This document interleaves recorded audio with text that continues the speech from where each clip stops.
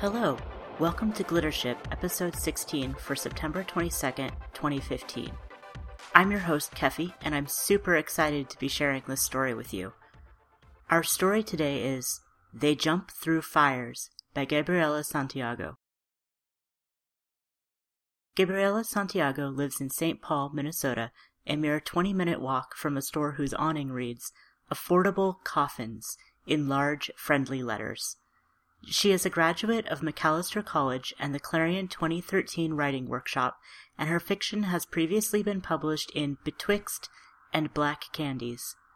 You can follow her at writing-relatedactivities.tumblr.com, or you can follow her at LifeOnEarth89, that's all one word, on Twitter. If for some reason you don't want to follow Katie Manning, but do want to read a retweet of everything that accomplished Doctor Who actor and beautiful cinnamon roll has ever said. Before we get into the story itself, I just want to give a little advanced warning. The story is horror, and it does have some description of a decomposing corpse.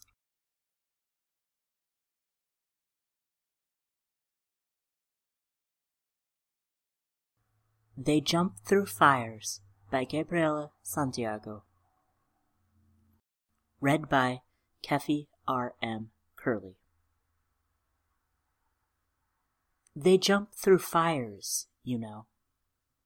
We were behind a glass window and at least 10 feet off the ground, but Sam's voice startled the rabbit that had been standing frozen on the asphalt, one large brown eye twitching as it stared up at me. Its ears jerked up, and it twisted away, hopping into the underbrush. I kept looking out the window. They what? Jump through fires, instead of running away. Did you read that on Wikipedia? She changed the subject. You going to be all right here by yourself? Of course. I left my number on the kitchen table if, you need anything. Thanks for helping carry her. You can go now. In Minnesota, they let you do open casket funerals with unembalmed bodies. Actually, lots of places let you do that. There's not much bacteria at all in a fresh corpse. It's just the funeral homes that will tell you embalming is necessary. The rabbit did not come back after 15 minutes, so I made myself a sandwich and ate it. Then I stood in front of the coffin. Funeral home directors do not like it when you say coffin. They would prefer you to say casket. They would prefer you to say the decedent instead of the body. I rocked back and forth on my feet a little and looked at Michaela's body. She had been dead for 31 hours and 12 minutes, so the bacteria and enzymes in her body had not started breaking it down yet. Her skin was not discolored, and there was no bad smell. There was no good smell either. She did not smell like Michaela. She smelled like things that were around Michaela when she was alive, like oil paints and tuna fish, and she also smelled like a hospital. But she did not smell like a person anymore. I touched her skin. It was cold and spongy. I did not like the feeling. I rocked back and forth on my feet and hissed air through my teeth. I went to the window again. The rabbit was back. There was another rabbit, too. This one had horns behind its ears. Horns on rabbits are tumors caused by papilloviruses. This was discovered by Richard Shope in the 1930s. I had never seen a rabbit with horns before. Both rabbits froze and looked at me. They had such big eyes. I went to get the mail. The door was unlocked, and I had to close my eyes and count and count and count, because Sam always forgot to lock the door. When we were girlfriends, I would tell her every day, and every day she would forget. There was a letter from my great-aunt, Theodora. Letters from great-aunt Theodora are very hard to read because she writes in cursive, which my eyes have a hard time following. It is also hard because even though she speaks English very well, she has a hard time remembering the rules with writing. It is like the opposite of my problems. The letter was stamped for overnight delivery, so I took it inside and set it on the table and made a sandwich. I ate the sandwich, and then I read the letter. It said she had read about Michaela on her Facebook, and that she was keeping me in her prayers. I pictured her prayers like the big wooden dresser with claw feet in her bedroom, with me bent and tucked and folded into the middle drawer next to her flowery blouses and t-shirts with sequin butterflies, all smelling of baby powder. Baby powder is a calming smell. I went to the bathroom and shook some over my hands, held it to my face. On the way back from the bathroom, I stopped by Michaela's body. Her eyes were closed.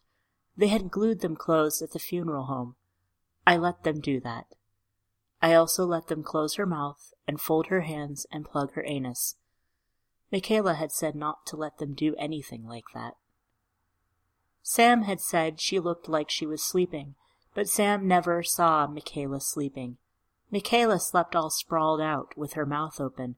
Michaela's body did not look asleep now. Michaela's body looked dead. I went back to the letter. Great-Aunt Theodora had signed it with a long string of X's and O's. Then she wrote a P.S. I remember you were so interested in the family folklore, so I am attaching an exciting story I remember from being told as a child. I am thinking of getting it published. Maybe it will help to keep your mind busy and occupied. I tried to read the story, but Great-Aunt Theodora does not really understand quotation marks and capitalization, so it was even harder than cursive usually is for me. It started out being about how unlucky it is to kill rabbits, and then she started talking about how her mother was called the Mexican Annie Oakley. It was making my head hurt, so I put it down. I did not want to look at Michaela's body, so I went to the window again. The rabbits were gone. The reason people sit up all night with a dead body comes from the days before they could know for sure that somebody was dead and not just in a severe coma. These days they were very sure. It was very easy for doctors to explain how a ruptured brain aneurysm killed my girlfriend.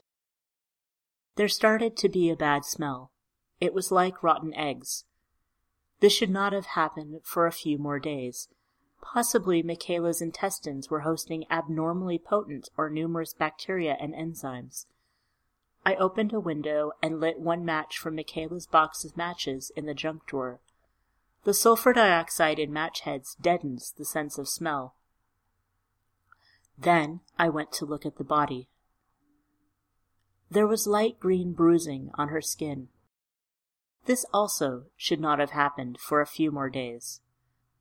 I worried about being able to smell the bad smell even after they took the body away tomorrow. 1, 2, 3, 4, 5, 6, 7, 8, 9, 10, 11. I got to 397, which is a prime, and I stopped. Keeping promises is an important part of being a functioning member of society. If you follow through on commitments to others, they are more likely to entrust you with more responsibilities. They are more likely to reward you. They are more likely to follow through on their commitments to you. This is why keeping promises is important. When a person is dead, there are no more consequences to keeping or not keeping your promises to them. Michaela was not going to shout at me or go away for 2 weeks if I called up the funeral home and told them to take her body away. There was no logical reason not to call them and have them take her body away. I did not want them to come and take her body away. The smell was so bad. It was thick in the air like sulfur mud. It stuck in my throat. I went to the door to open it and let some air in. It was unlocked. I knew I had just locked it. It was unlocked. I knew I had just locked it. I locked it again. I went to the window.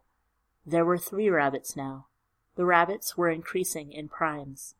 I rocked back and forth on my heels and hissed air through my teeth and counted 1, 2, 3, 1, 2, 3, 1, 2, 3. All 3 rabbits had horns. They had frozen the second I came to the window. They watched me, ears twitching, eyes twitching. It is important for small prey animals to maintain constant vigilance. They must always be watching for predator movements or listening for predator sounds. They jump through fires, you know. I raised my hand and tapped the window. They jumped. I tapped the window again. They ran away. It was 8:03 p.m. now. It was getting dark. The coffin made a wrong shape in my apartment. I could not walk around or even think about my apartment right, because I would run into the wrong shape there. There were 11 hours and 53 more minutes until Sam would arrive with her car to take Michaela's body to the graveyard. I turned on the dining room light and sat down to try and read the story again. This time I understood that Great-Aunt Theodora was talking about her mother being the Mexican Annie Oakley, because later in the story her mother was going to shoot a rabbit from almost a mile away. She took the rabbit home and made a stew. All of her children came in and said they smelled something very bad, like caca or roadkill or rotten eggs. They asked what she was making. She lied and said it was an armadillo stew. They ate up the stew, and then their father went to play his guitar at a bar. It was getting very hard to make my eyes keep looking at the letters that kept jumping up into capitals. I got out my laptop. I was going to Google Mexican folk tales, but then I changed my mind and Googled rabbits jumping through fires. This was what I found. A Suffolk gamekeeper reports that they don't go out to run with the smoke. They turn around and try to get through the fire. They seem to think they'll get out of the scent of it. They jump into the fire. This was not about rabbits, though. It was about hares. Both rabbits and hares belong to the order Lagomorpha, but there are several key differences. For instance, rabbits are altricial. Their young are born hairless and blind. Hares are precocial. Their young have hair and can see and take care of themselves. I clicked on the Wikipedia link for hares in folklore and mythology. In the UK, there was a lot of folklore about the white hare who is sometimes a witch taunting hunters, and sometimes a ghost haunting her lost lover. Lots of places had a hare-eating taboo, like the one in Great-Aunt Theodora's story. In Kerry, Ireland, there were only 2 times a year you could kill and eat a hare, Beltane and the festival of Ostara. At other times, eating a hare was like eating your grandmother. I wondered if the taboo in Great-Aunt Theodora's story was because of goddesses, like the European ones. I decided to try to read it again. I decided that this time I would try reading it out to Michaela's body, because that might help me concentrate on making the cursive into words. When she was alive, Michaela said she liked my voice. She was the only one. I opened up all the windows and poured baby powder all over my hands and rubbed it all over my face so the smell wouldn't be so bad. I lit 2 more of Michaela's matches. Then I took the letter into the living room. The moon was shining very bright through the window. I did not turn on the lights. I counted and rocked and breathed in the baby powder and looked at Michaela's body. The bruising was purple now. She looked fatter, her cheeks and stomach pressing upward. Bloating does not typically take place until later in the decomposition process. I looked down at the story and found my place. I started to read. After dinner, Marino, my father, picked up his guitar. He kissed his wife on the cheek and said, "Don't be letting in any handsome strangers, querida." pronounced K-Rida, sweetheart. And don't you go flirting with those pretty young ladies down at the bar, Mare, she said. She was joking, but not really joking. Some of those young ladies had no shame with their lipstick and long blonde hair soft as rabbit fur, and Mare was very handsome, with green eyes like a movie star, and when he played and sang with his voice like an angel, pronounced angel, angel, she knew all the pretty young things would be falling in love with him. Don't be bringing any pretty young ladies home, she said, and her voice was all of a sudden serious, so he looked up at her with one eyebrow raised, like it was saying, "What do you mean?" "I have a bad feeling," she said. "My rosary fell off this morning, and the tortillas, all burnt. Lock the door when you—" Click.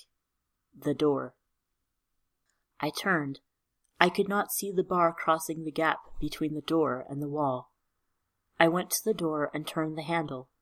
There were 5 rabbits with papillovirus horns sitting on the doorstep. Not all of the growths were horns. Some were extra ears. The first rabbit had 1 extra ear. The second rabbit had 2. The third had 3. The fourth had 5. The fifth had 7. The first rabbit only had 1 eye. The second had 2. The third had 3. The fourth had 5. The fifth had 7. I shut the door and locked it. I pulled the heavy couch in front of the door. It made the shape of the room even more wrong, and my head hurt, and I had to clench my fist and rock, counting by 3s this time. 3, 6, 9, 12. I got to 600 and thought about calling Sam. Sam had a gun. She could shoot the rabbits. But then I would have to call Sam on the telephone. I did not call Sam. I walked over to Michaela's coffin. Her long blonde hair looked like straw. Her eyes were bulging under her eyelids like frog eyes.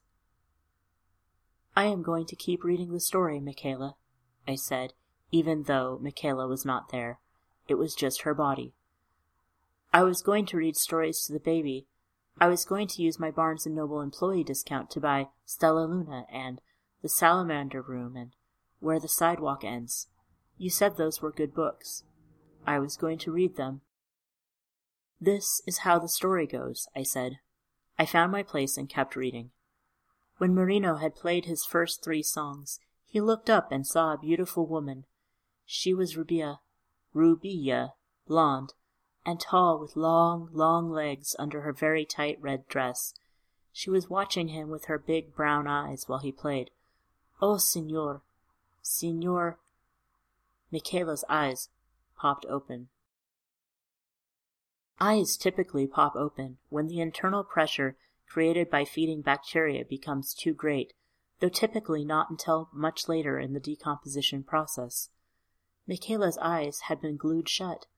I could see small bits of glue in her eyelashes, and parts of her eyelashes still stuck to the skin beneath her lower eyelid. One eye was still in its socket. The other was only connected by the optic nerve and was dangling over her left cheekbone.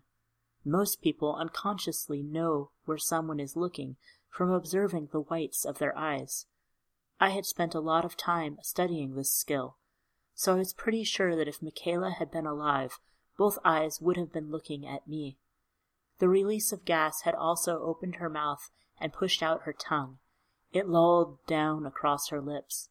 It was purple and very swollen. The rabbits were on the coffin now. I had not seen them there before. I had not seen them anywhere in the room. There were 7 of them. They were not hares.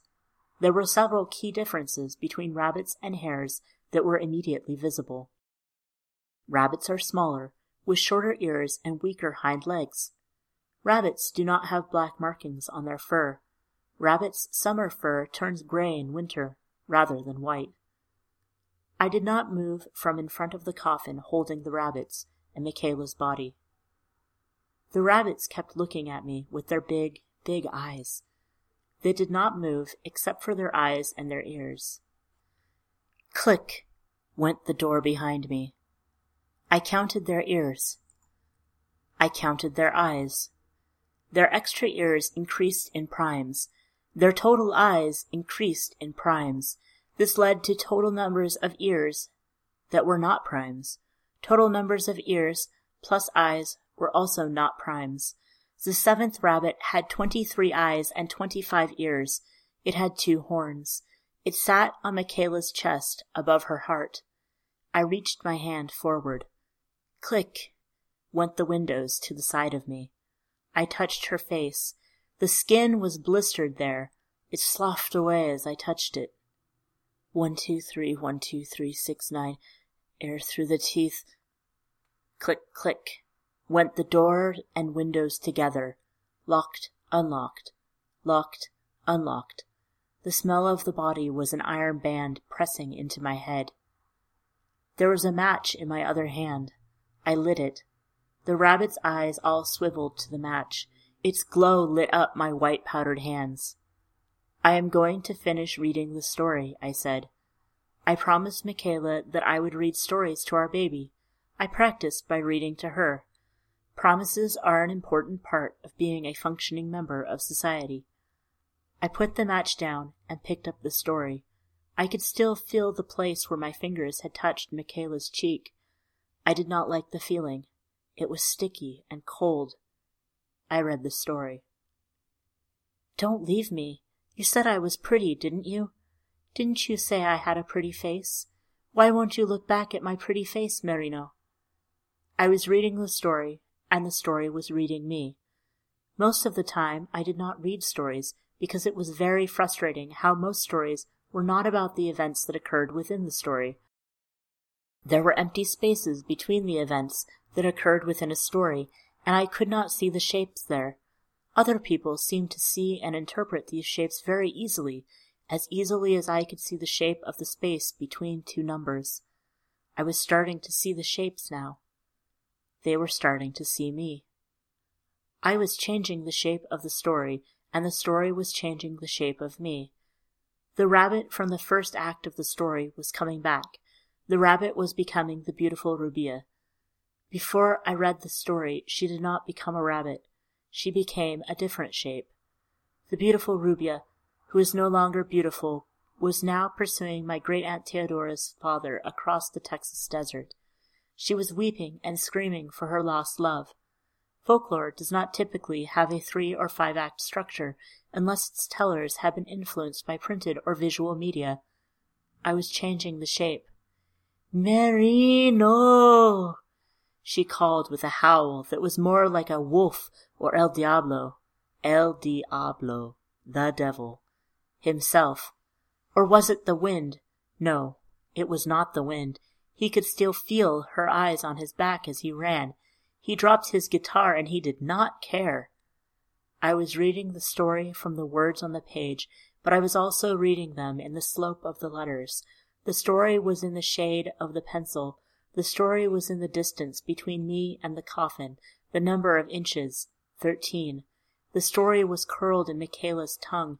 It was stuck to her skin with the glue and eyelashes. The moon was telling the story, and the shadows, and me, and we were changing it. And the story was telling me. Her breath was like hellfire on the back of his neck, and he ran from the fire, and the smell like sulphur. It was telling me in the rabbit's eyes and in their ears. They were listening to the story tell me. The story was reaching down my throat. It was writing my cells. It was walking along my DNA. It was finding the beginning, the middle, the end.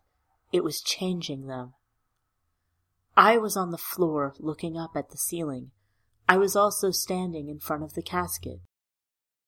The rabbits were in a circle around me, looking down at me. There were 11 of them.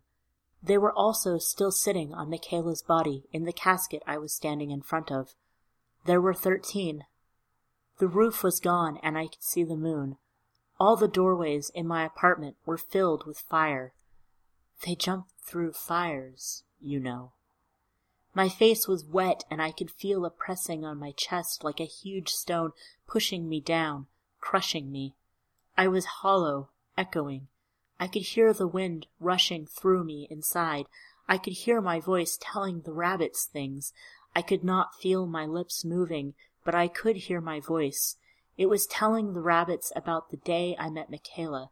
It was telling the rabbits about how she was the only one who ever said she liked my voice. It was telling them all the things Michaela was never going to do again, like bounce on the bed, or get paint on the floor, or kiss me. The moon was very blurry as I looked up at it. Down, down, down, like a concrete block on my chest pressing me down. Michaela's body in the coffin was very blurry as I looked down at it, and the weight was pulling me down, down, down. I was going to fall toward her. The rabbits were very clear.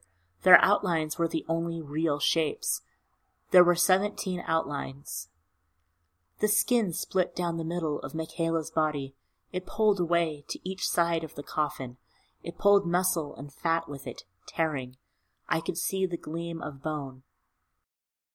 If I were writing a story, I told the rabbits, in the next part her flesh would crumble to dust, and her skeleton would stand up, and it would be Michaela, and it would say hello. The rabbits looked down up at me and did not move. What are you watching for? I asked them. Are you waiting for me? Are you waiting for her? I don't know what you want. I don't know what to do. Click, click, went the fires in the doorway. Click, click, went the flames. The scent of ash and smoke was making a spiral in my mind. They jump through fires, you know. There was a sticky, squelching sound like a drain coming unclogged. I looked down up at the coffin. The rabbits looked too. They moved their heads for the first time. They looked at Michaela.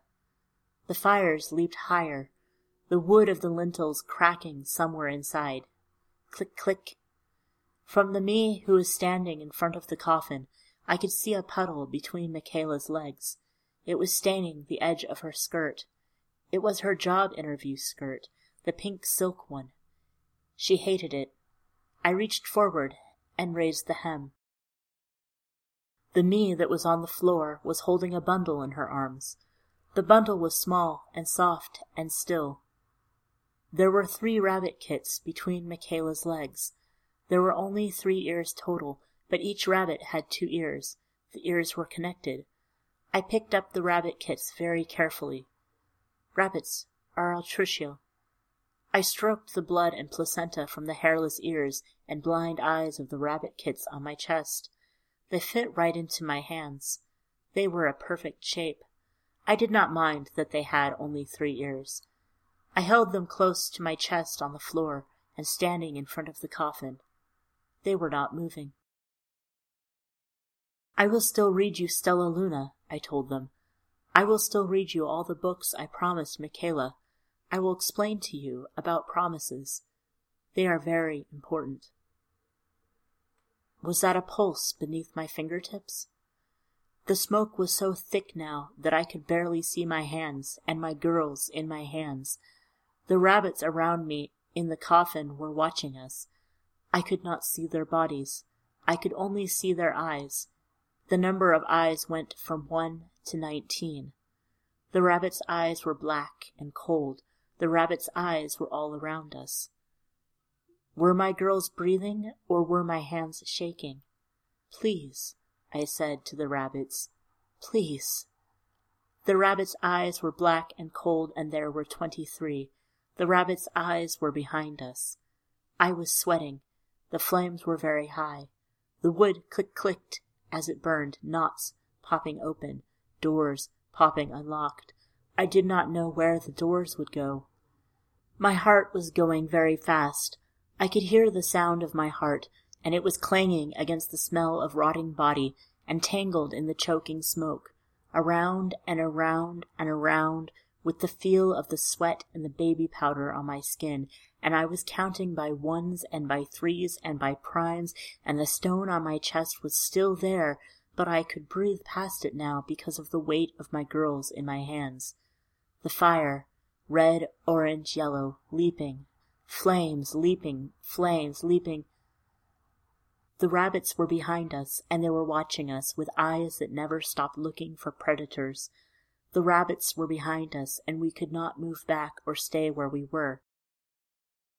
I bent my head down to my girls. I whispered, "We jumped through fires, you know."